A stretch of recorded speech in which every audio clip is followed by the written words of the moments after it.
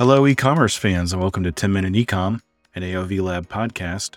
Every episode, we break down a new and different tactic that can help you improve your e-commerce KPIs, key performance indicators. I'm your host, Andrew Figgins, and most of you, I am an e-commerce professional.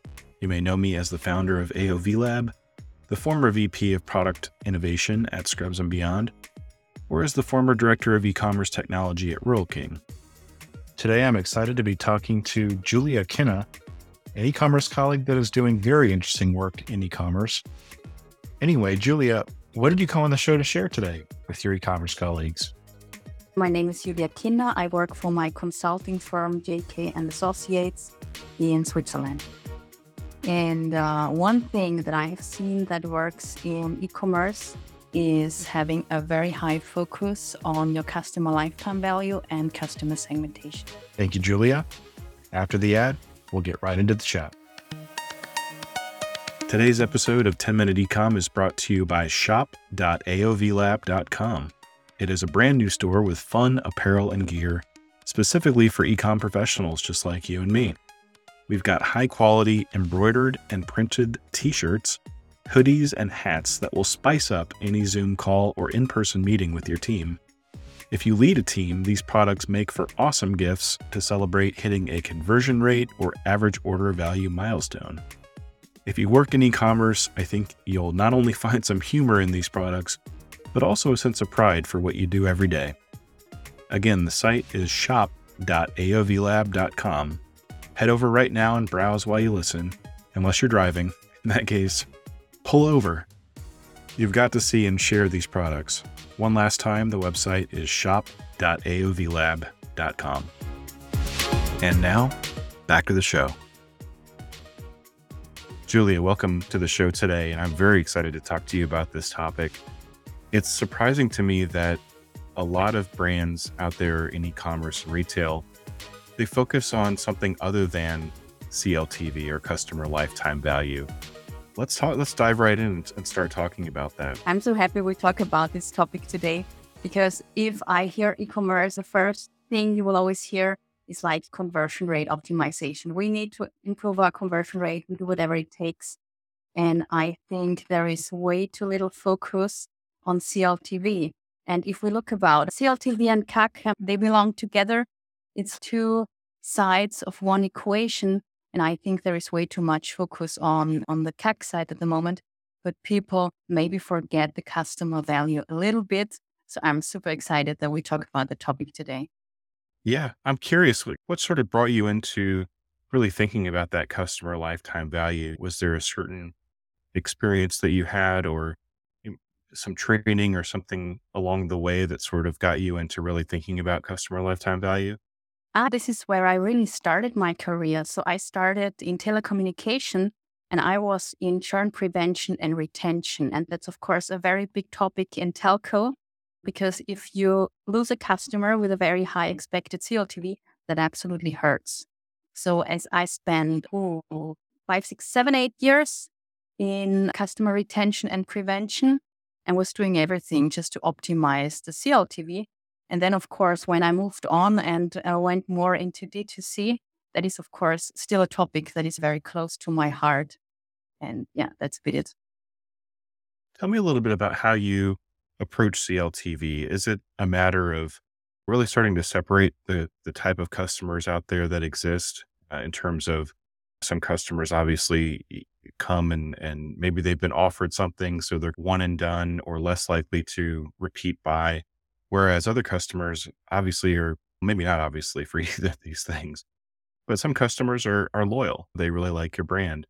How do you assemble those segments and how do you think about it? Yes, that's really the most important and interesting aspect about this, because you can look at CLTV, of course, as an average. So I know whatever my average customer has a CLTV of $120, but that's nice, yeah, because, okay, I have my acquisition cost, that is maybe $50. I have my CLTV, that is 120. Okay, I'm done, yeah. But where things become really interesting is when you start to break down your CLTV segments, because there is good chance that some customers are just more profitable than other customers. And this is where the magic begins. And if you understand who who are your most valuable customers, what they have in common. For example, what are the products that they use? Do they have something in common in terms of demographics or the channels that you use for acquisition?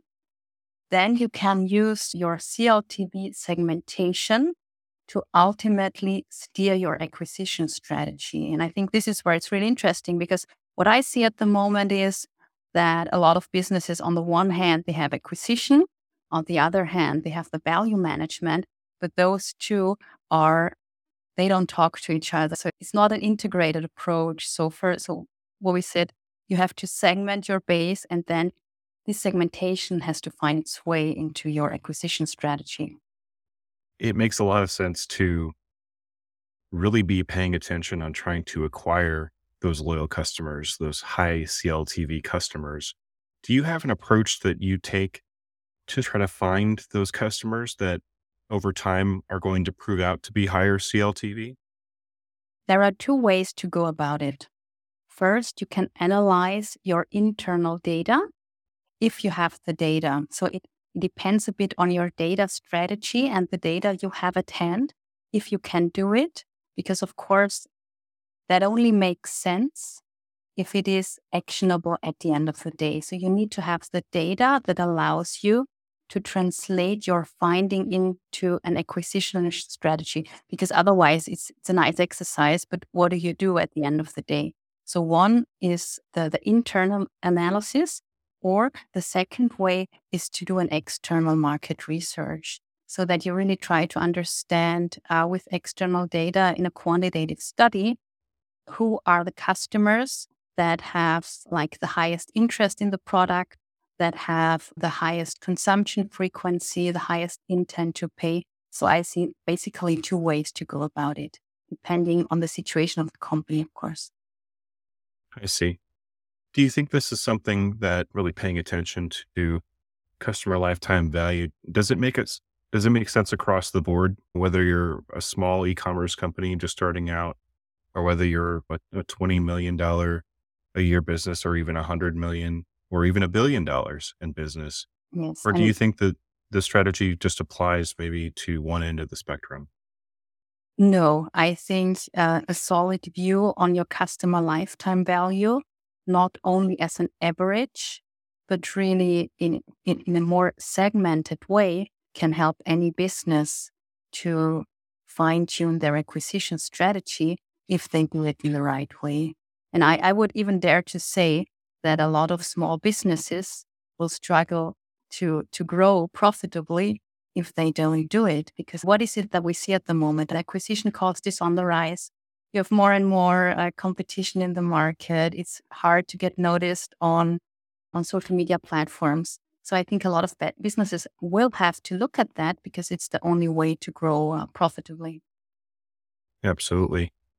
Do you have any tools that you use for these tasks, whether it's the segmentation aspect or even on site, how you start to communicate to customers around things like loyalty and repeat purchase?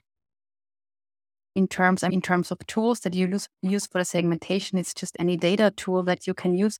I'm not so sure I understood the second part of the question.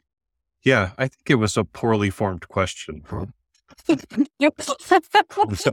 Because I think the answer was probably like, hey man, if you have a spreadsheet, you're good to go. So Julia, let's assume the business has access to a spreadsheet.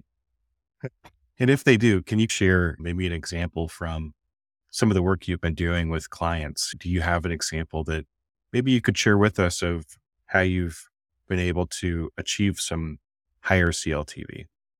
Yes, absolutely. So I had one client, it's actually a funny story, because quite typically they were reaching out because they wanted to reduce their CPA. They had some TikTok campaigns running and that was not running as very great. And so they were actually trying to optimize their campaign. But what they didn't look at, and what we worked on together, was to really understand what are their most profitable customers. So in that case, they had like offers for professionals, just for beginners, and so on. And so we were breaking down the CLTV based on the courses. And that, of course, helped to fine tune first the assets, that you use for your acquisition campaigns, because it's very dedicated to the target group that you want to target. And secondly, just target the audiences that on the long run have a higher CLTV. Excellent. I think that in some cases, in some of the US based e-commerce businesses I've seen, CLTV comes along last. But I think what you're saying today, Julia, is it really needs to come first because it dictates so much.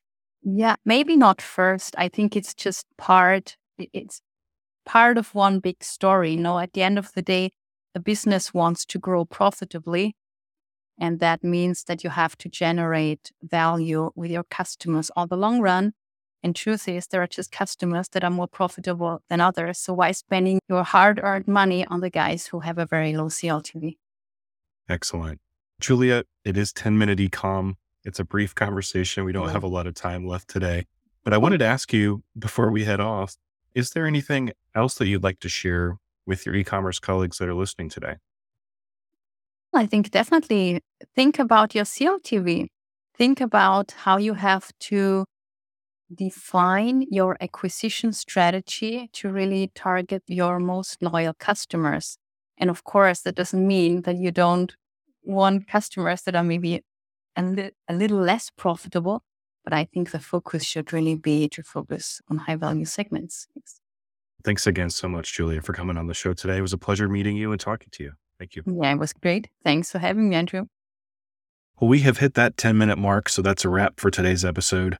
I want to again thank our guest, Julia Kinner. If you have a moment, be sure to subscribe, like, or follow the show on Apple Podcasts, Spotify, Amazon Music, Google Podcasts, or wherever it is that you listen. As mentioned earlier in the episode, please head on over to shop.aovlab.com, our brand new store that helps to support this podcast. It is launching with nearly 100 products, so plenty to choose from. Our top seller so far is a shirt that simply says Ecom on it. I wear it around my extended family, so I can point to it when my relatives ask me what I do. I hope you enjoyed this episode of the show. Until next time, this is Andrew Figgins signing off and saying, have a good one.